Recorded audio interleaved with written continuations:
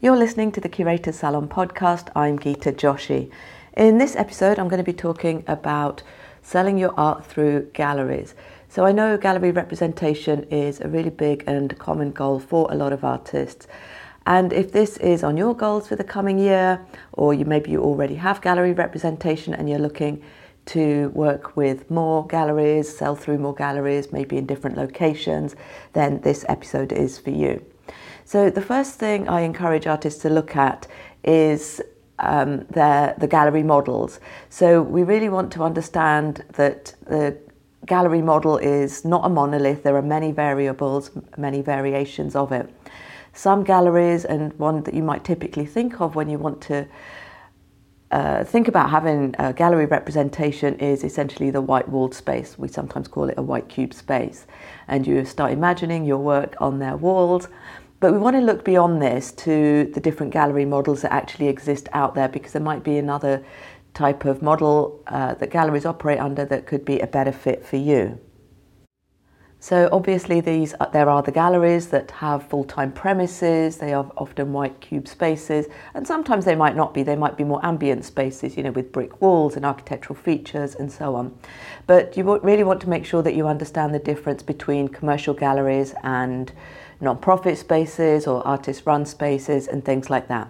So of course we're looking at commercial galleries for representation, and these are the ones that make their income and their revenue through the commission of sales of the artwork that they sell.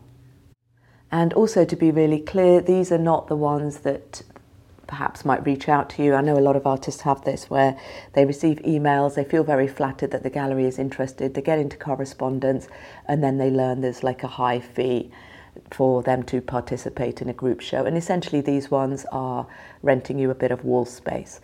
So that might start in the hundreds, and sometimes it can even go up into the thousands of pounds, dollars, euros.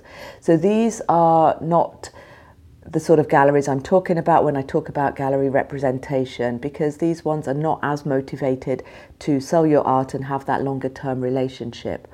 So gallery representation is essentially getting into a business relationship with a gallery that is going to make their revenue from selling your artwork. Now, with that goal in mind, obviously that gallery needs to be very interested in your work and be very motivated to sell it. And they also need to be very enthusiastic about your art, really, because it is hard to sell something that you are not enthusiastic about. So this is, something that you would be looking for as you enter discussions with galleries about representation. So gallery models, obviously we've got the ones that have the full-time premises. There are some that only sell at art fairs. So they'll do, various art fairs through the year and take a booth. And instead of paying full-time rent on physical premises in one location, this model really allows them to sell in different locations at art fairs, where people that come actively to look to, learn about art and buy art as well. So there are certainly galleries that only show up at art fairs, and the rest of the time they may have an online presence, and some of them don't even have a very strong online presence. They really just make their income at these events through the year. So there are the galleries that only show up at fairs, so you might want to have a look at those. And for those events, you can really look on a gallery's website. At the minimum, they usually will list which fairs they have shown at recently and then which ones they have got coming up. Now, there's certainly the hybrid of the two there as well. That is something that many galleries do, where they have physical premises and then they also show up at art fairs to trade there as well. And that, again, invites that opportunity for them to show up in different locations, or meet people from further afield that might not actually make it to their premises, and get that extra visibility for themselves as a gallery brand, but also for the artists that they represent. The next model is often known as nomadic, and this is where a gallery will have exhibitions by taking up short leases, essentially, on premises. So they'll have short-term rental. And this can be from anything from a week, to a month, or even a bit longer. And they don't have like a single fixed address that where you would be able to visit them, they will show up in different places and taking on these short-term leases and showing art by their artists that they have on their roster. So this might also be referred to as pop-up galleries.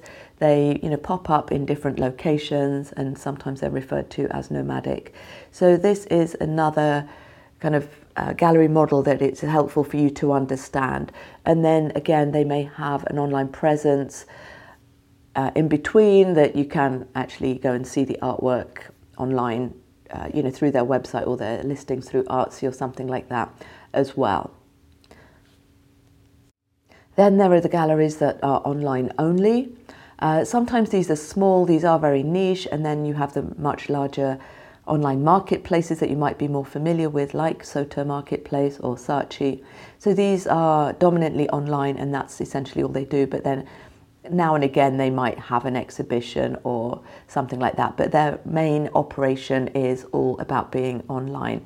And these, like I said, they vary from what I'm calling marketplaces, where they have a wide range of artists, and then there are smaller niche ones which are just run more by individuals that are curating a more cohesive collection and roster of artists for the audience that they're building up. So if having physical presence and exhibitions and things like that is important to how you want to move forward with representation, then these might be the ones that, well, they give you an online presence, but they, at the same time, they're not going to give you necessarily these exhibitions as well. So you can have a think about like what way you would like that representation to appear for you, but they do often have very large audiences, because that job behind having that online gallery is about digital marketing. And in addition to this, they're often working with interiors people and stylists and architects, and working with them to place artwork from their roster into those architectural and design projects as well. So a lot of galleries also do this, but this is something that I know both Saatchi and Soto work actively on. And then another gallery model is one that is very low key, and sometimes, while it is a gallery and it does work on a representation basis, they might also appear as independent curators or consultants or advisors. And again, these galleries have artists on their roster that they are putting forward to a database of collectors and people that are interested in buying art that they are nurturing, educating, and helping build out collections. And these don't always have a strong or massive online presence. It's very, how can you put this, kind of low key, because they're just working directly with their audience, often through their emails, through actual conversations, through visiting artwork, wherever the consultant is working from, whether they're sort of renting offices or they are having a studio of their own. So this kind of model is much more low key, and it's one that you don't see a lot because it doesn't have a large online presence.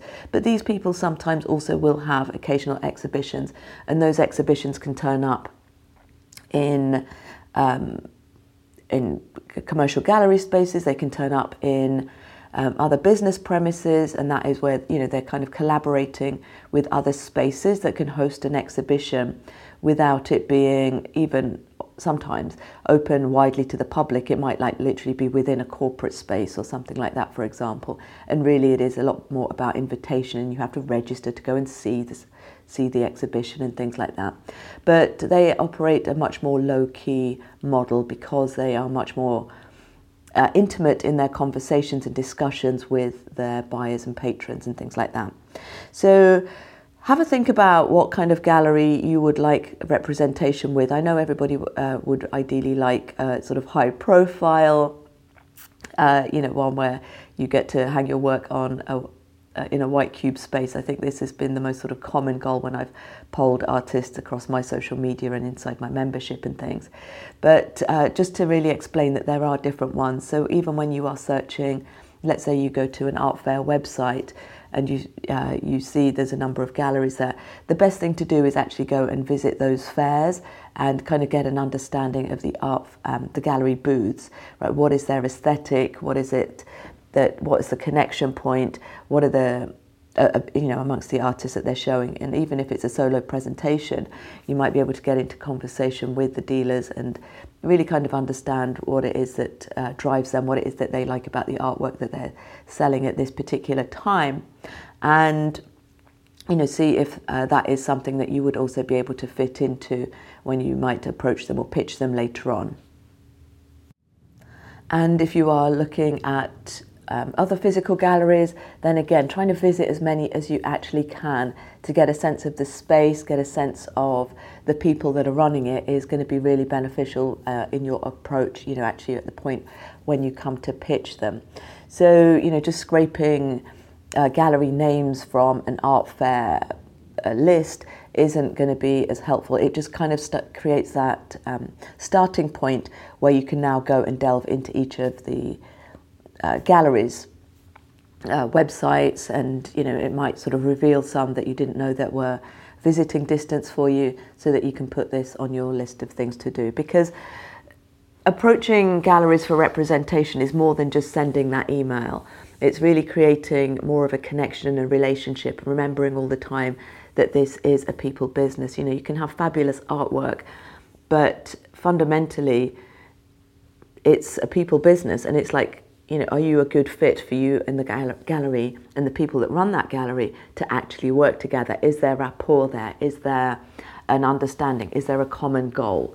And so as part of your research, actually going to visit these places or chatting to the dealers on the booth and things like that can really help you. You can go to their exhibition openings and get a sense of it. And in this scenario, you would really only be going to support them, right? This is not the time to pitch.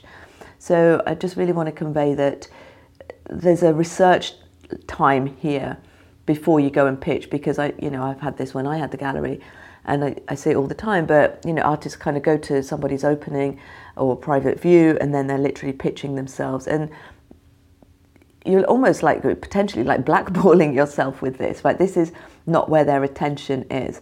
So, and the same thing at art fair booths, right? When you're going there and meeting dealers, you really want to be going there with a view to researching and understanding and educating yourself, rather than actually using these as opportunities to pitch.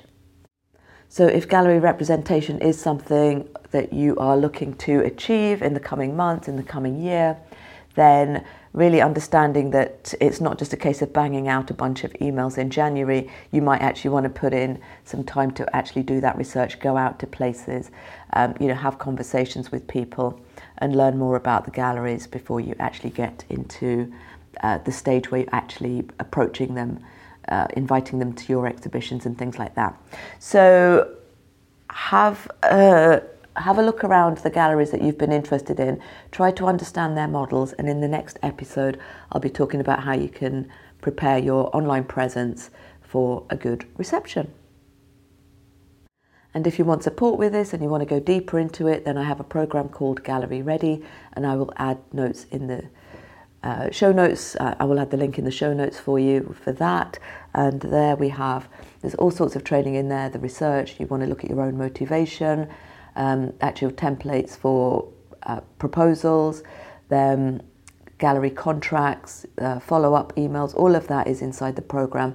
And we have monthly group calls where you can come and ask me any of your questions, so you can actually move forward with anything that you're stuck on inside the training. I'll add a link to Gallery Ready in the show notes, and you can hit me up in the DMs on Instagram at @theGeetaJoshi if you've got any questions.